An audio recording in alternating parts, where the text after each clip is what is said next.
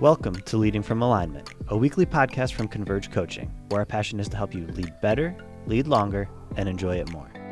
Hello again. Welcome to another episode of Leading from Alignment with our good friend, mentor, coach, and just all-around good guy, John Opalewski. How are you today, John? Hey, Jim, I'm doing better. Those are a nice string of compliments that you just gave me. I'm feeling a lot better about myself. But doing good. We got to spend 15 minutes visiting and reflecting on a conference that we got to spend some time together at, and just reminiscing about that, how much fun it was, and interacting with a lot of people that we love and care about. And so, it was really good. And so I'm in a good spot today. Good. It does my heart good to be with people, people I care about and I love, people that don't need anything from you, people that you're not their boss, you're not their employee, you're just their brother, their friend. I loved it too. My soul's full. Right on. Well, speaking of friends, introduce us to our topic today for episode, was it 225, right? 225, yeah. The ubiquitous need for friendship.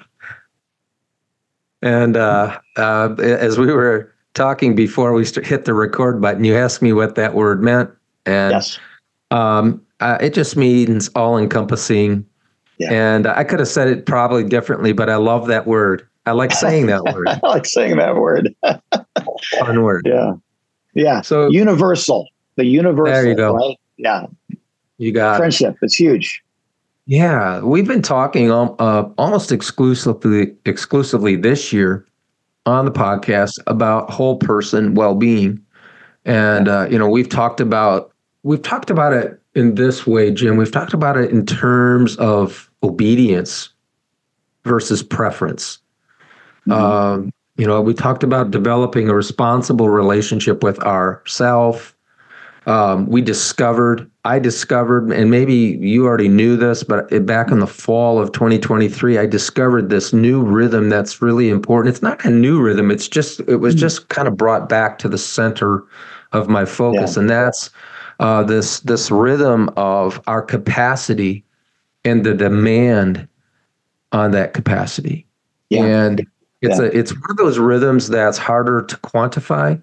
You have to pay a lot closer attention to it, and yet if we don't steward that well, we can find ourselves running on empty, being depleted.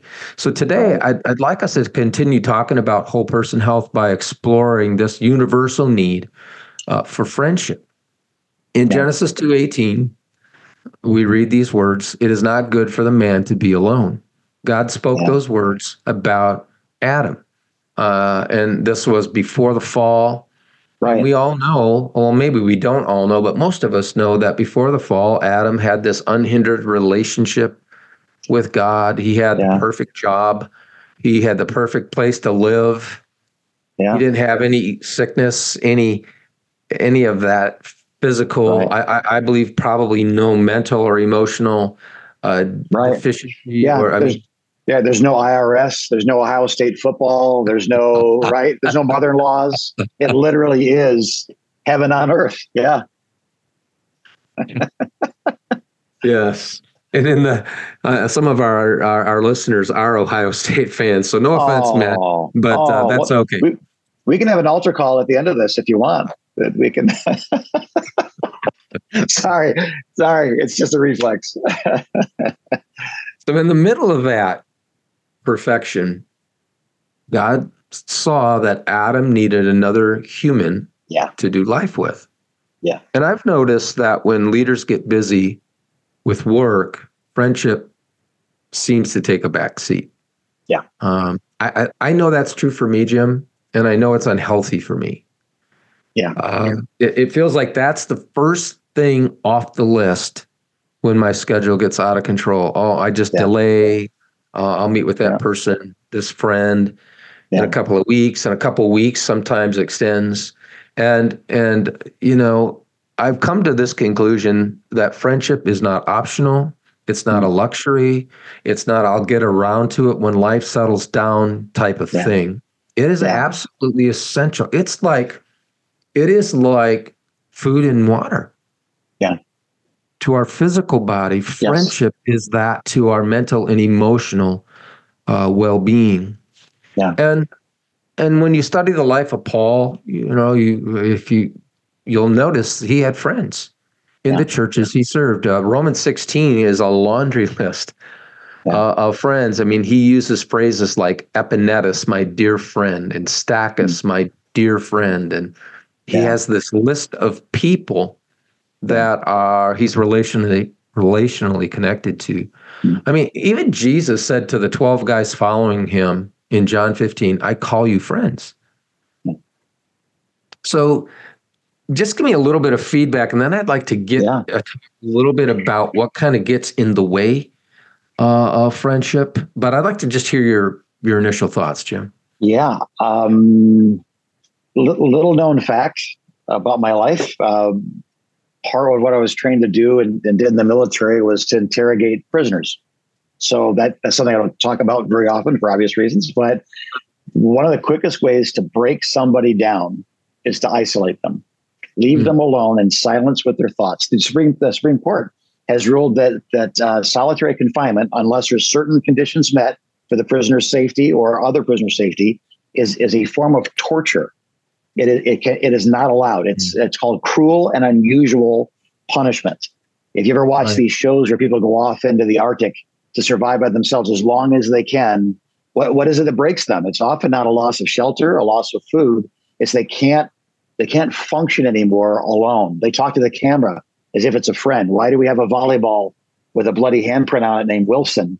We are created for community, and outside of community, it seems we need the voices beyond the voices in our heads. And even like you said, with Adam alone with God and God's voice in his head, God still said there's something missing. And maybe it's not, maybe in that instance, it's not that Adam was incomplete, but that he was so complete that he needed someone to give himself to.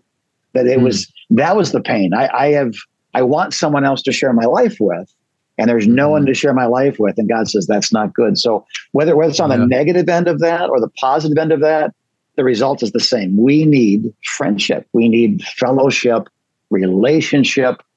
We are wired for it, and we break down emotionally, physically, and spiritually without it.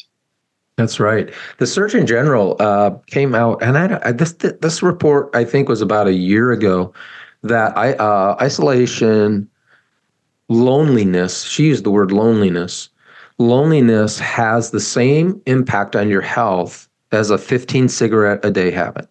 Yeah, no doubt. Your longevity. Yeah. It's a serious issue. I think in ministry, it gets ratcheted up more, the challenge of it, especially in the lead pastor role. At the conference we were at, the guest speaker, the main speaker said, when I was an associate pastor, everybody loved me. I was everybody's friend. When I became a lead pastor, man, things changed quickly. And that was my experience as well. And I most of the guys and gals that are leading in that capacity, when we have this conversation, I said, oh yeah, something shifted. And now isolation became a real issue for me. So I'd like to talk a little bit about what gets in our way, Jim, as leaders in regards to friendship. I think I have 3 or 4 things here. The first one is fear. I believe fear of being known, fear of if I'm known, then I'll get burned. But I think it goes beyond that. I think sometimes it's fear we won't get all our work done, fear that we're wasting time. And I could go on and on there. I know that every relationship has risk associated with it, but I would argue that isolating ourselves carries risk as well, and probably more. Risk. Yeah. So our purpose, in life is intertwined with people. And I would say this: if you get all your work done, but you live in a relational desert, I don't think you're going to get to where God wants you to go. You're not going to get to where God wants you to go in your personal life without friendship. I would argue you're not going to get to where God wants you to go in your professional life. Yes. Absolutely. without friendship. What do you think about this first barrier, Jim, of fear? Yeah. One of the things I missed out on that's fairly common in my peers is Bible college. I went to a one-year discipleship program called Master's Commission in Phoenix, and we form those relationships. But what you form in a year is not what you form in 4 years. And it really became a handicap because it's time to find a position or time to speak for the first time someplace, or people that went to college just had that multi-year connection where they knew each other well, they believed in each other, they gave each other opportunities. And I really, as an outsider, had to kind of find my way in as a youth pastor. As a senior pastor, I've been around long enough to do that, but it was I really envied that. Remember the time, and they'd all start laughing, and I had no stories to associate with that. And I agree. I think that I'm dealing specifically with our professional career. There are people that open doors for you, and I don't mean that in like an ambitious way, like we should use people to go where we want. But friends open doors for friends. Friends buy each other lunch. Friends believe in each other's dreams. Friends partner up with other people, and it's it's collegial. It's a cohort of believers believing. And to some degree, I think there's even a friendly competition in that. And one of us falls down and gets bloody, they'll warn the rest of us where not to trip. It's, you do life together, life is better. You do life on your own. You're hiding from something. You're hiding from someone. But you talked about fear, but I tell you what, the outcome is certain if you isolate yourself. The outcome is unknown if you connect yourself. You may get hurt, but you may not. I've been blessed by far more friends that I've been hurt by. And I run the risk with all of them. But I will always be lonely if I remain alone. And I may get hurt if I don't remain alone. But far more often than not, I'm not hurt by my friends. I'm tremendously blessed by my friends. It's ubiquitous. It's almost ubiquitous. There you go. See, you're going to love that word now. You're going to use that all the time. The speaker at this conference you and I were at said this phrase often: "You need a band of brothers, or a band of sisters if you're a female." And so I think overcoming that reluctance, overcoming the thought patterns that are telling you this is dangerous, you can't do this, they won't, if people really knew who you were, they won't love you, they won't like you. And man, I'll tell you what, that is from the devil himself. Yeah. So I think fear gets in our way, Jim. Busyness gets in our way. That's the second one. I think leaders, most leaders, not all leaders, but most leaders have too much going on in their work world, and their discretionary time is very low. And when they think about, man, I got to carve time out of all of that to nurture friendships, they think, where am I going to get that time? How am I going to, how am I going to make that work? And I remember as a busy college student, I went to a school where it was a demanding school, Jim. I mean, I was studying, and this is not meant to brag at all. I'm just reporting the news that on top of class, I was studying 40 to 50 hours a week.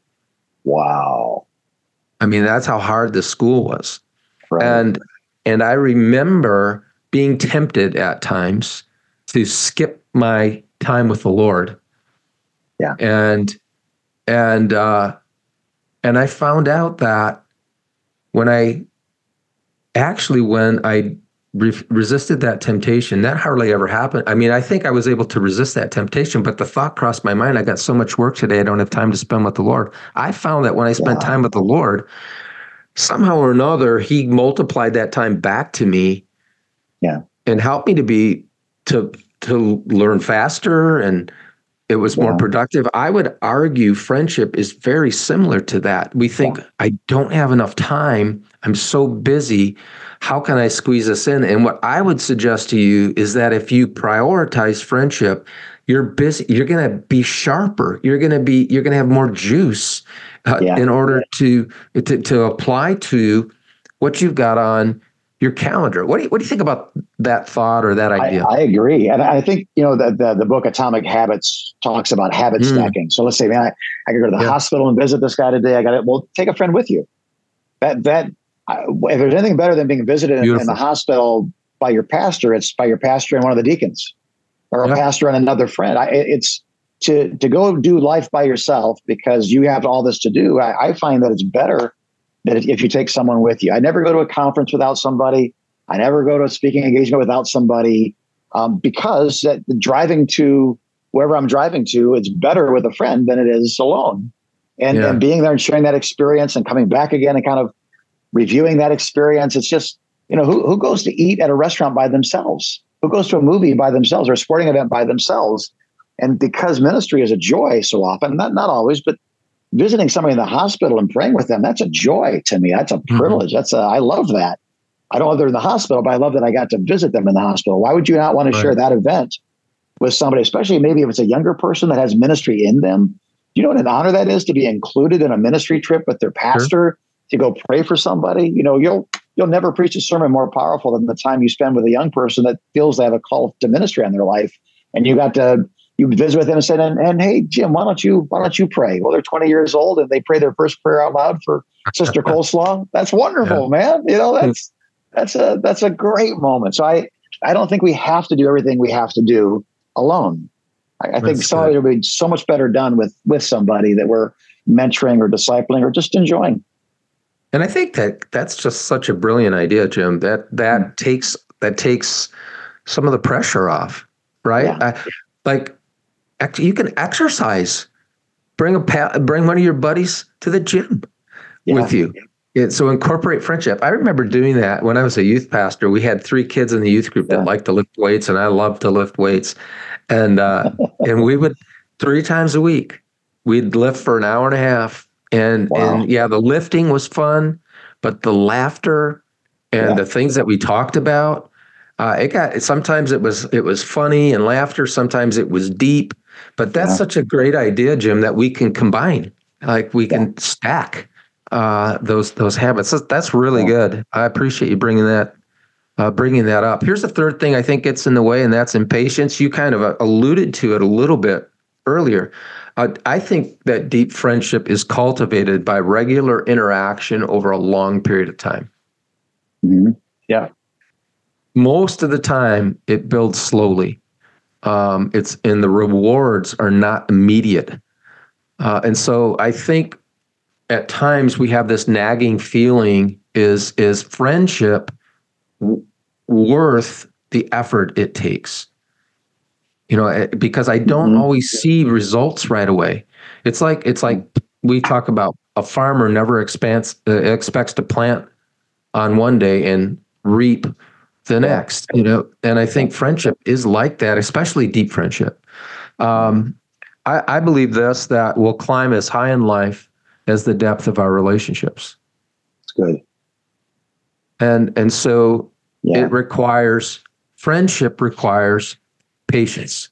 Now, our listeners and watchers might be thinking, well, John and Jim, why should I really care about this? I mean, I've gotten this far in life without friends. And I actually had someone tell me that one time, Jim. Yeah. I mean, and they were just matter of fact. I've gotten this far in life without friends, which scared me for this individual. First, and then I started to unpack that, and I think, wait a minute, that can't be true. Yeah, that can't be true. Maybe he forgot. I don't know. But I'd like to give a couple of reasons why I think our listeners and watchers should care. Is that, first of all, friendship will significantly impact your health.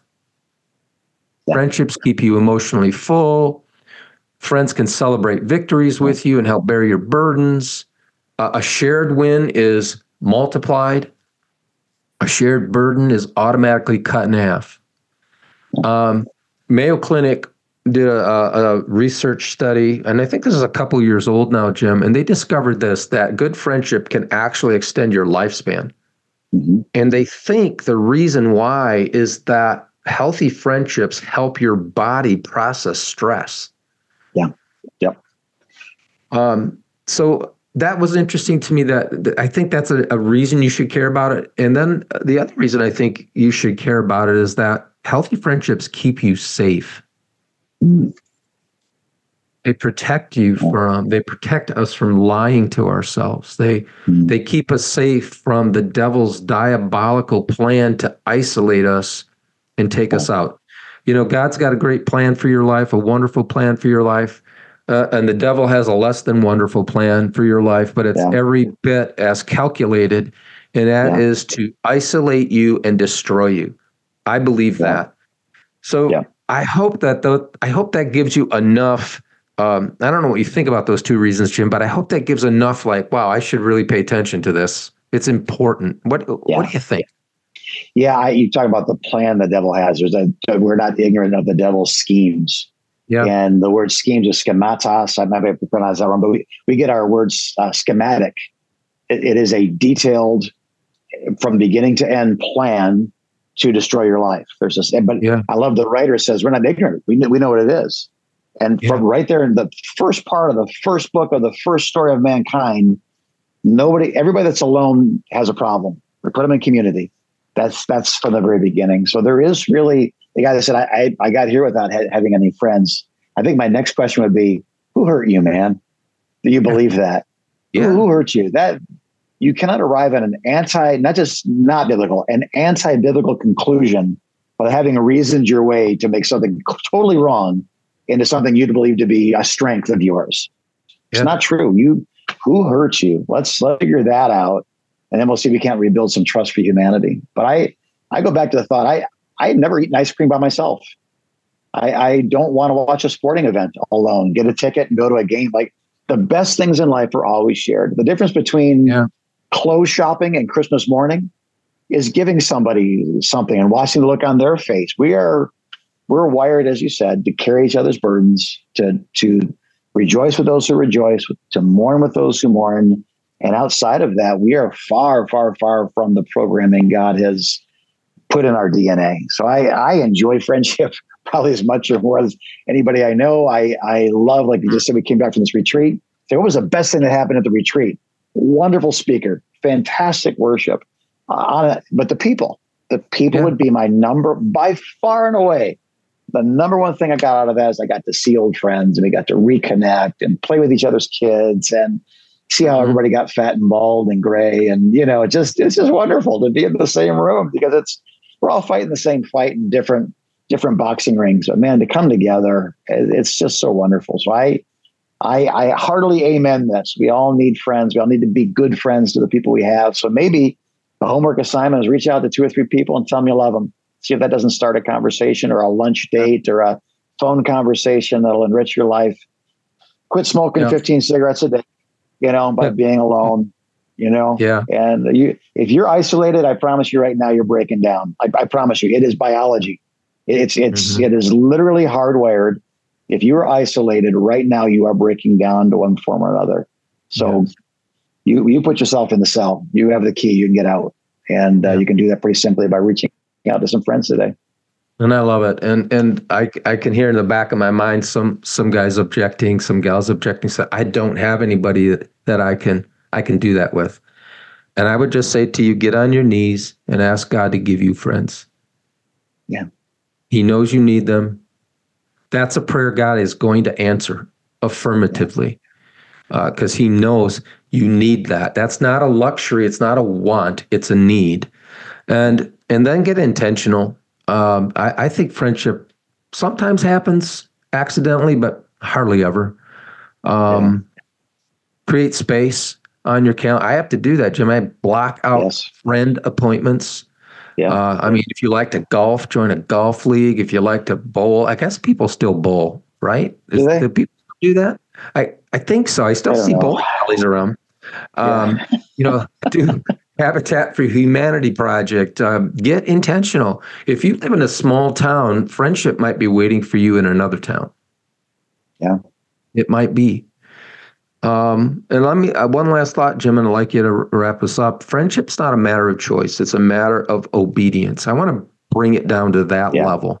Yeah, it's a matter of obedience, and so we urge you to pay attention to your ubiquitous need. for friendship. Yeah. Yeah, I love it. Well, I love that you facilitate huddles so people can become friends. You are a good friend, John. And we started our friendship. I was one of your clients. You were my coach. And it's a treasure now. Our friendship to both of us, I believe, it's a gift from God. I wrote something down the other day talking about, making sure that these people have a place in my life. And yours was one of the 5 names on that list. Like always, because if people that be close enough to you, you talk about protecting us. Like if you can't correct me, you can't protect me.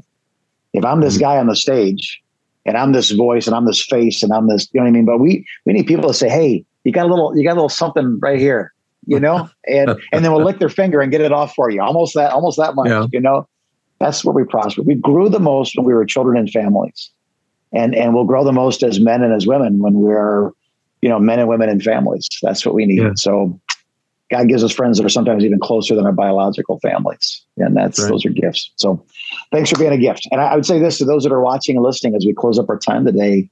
Again, it's sometimes, the Bible says if you want to have friends, there's a formula for that. Here it is. You ready? Be friendly.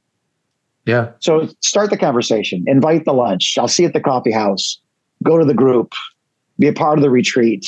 You're part of a cooperative fellowship, cooperate, fellowship. That's what we're here to do, is to facilitate these things and Converge.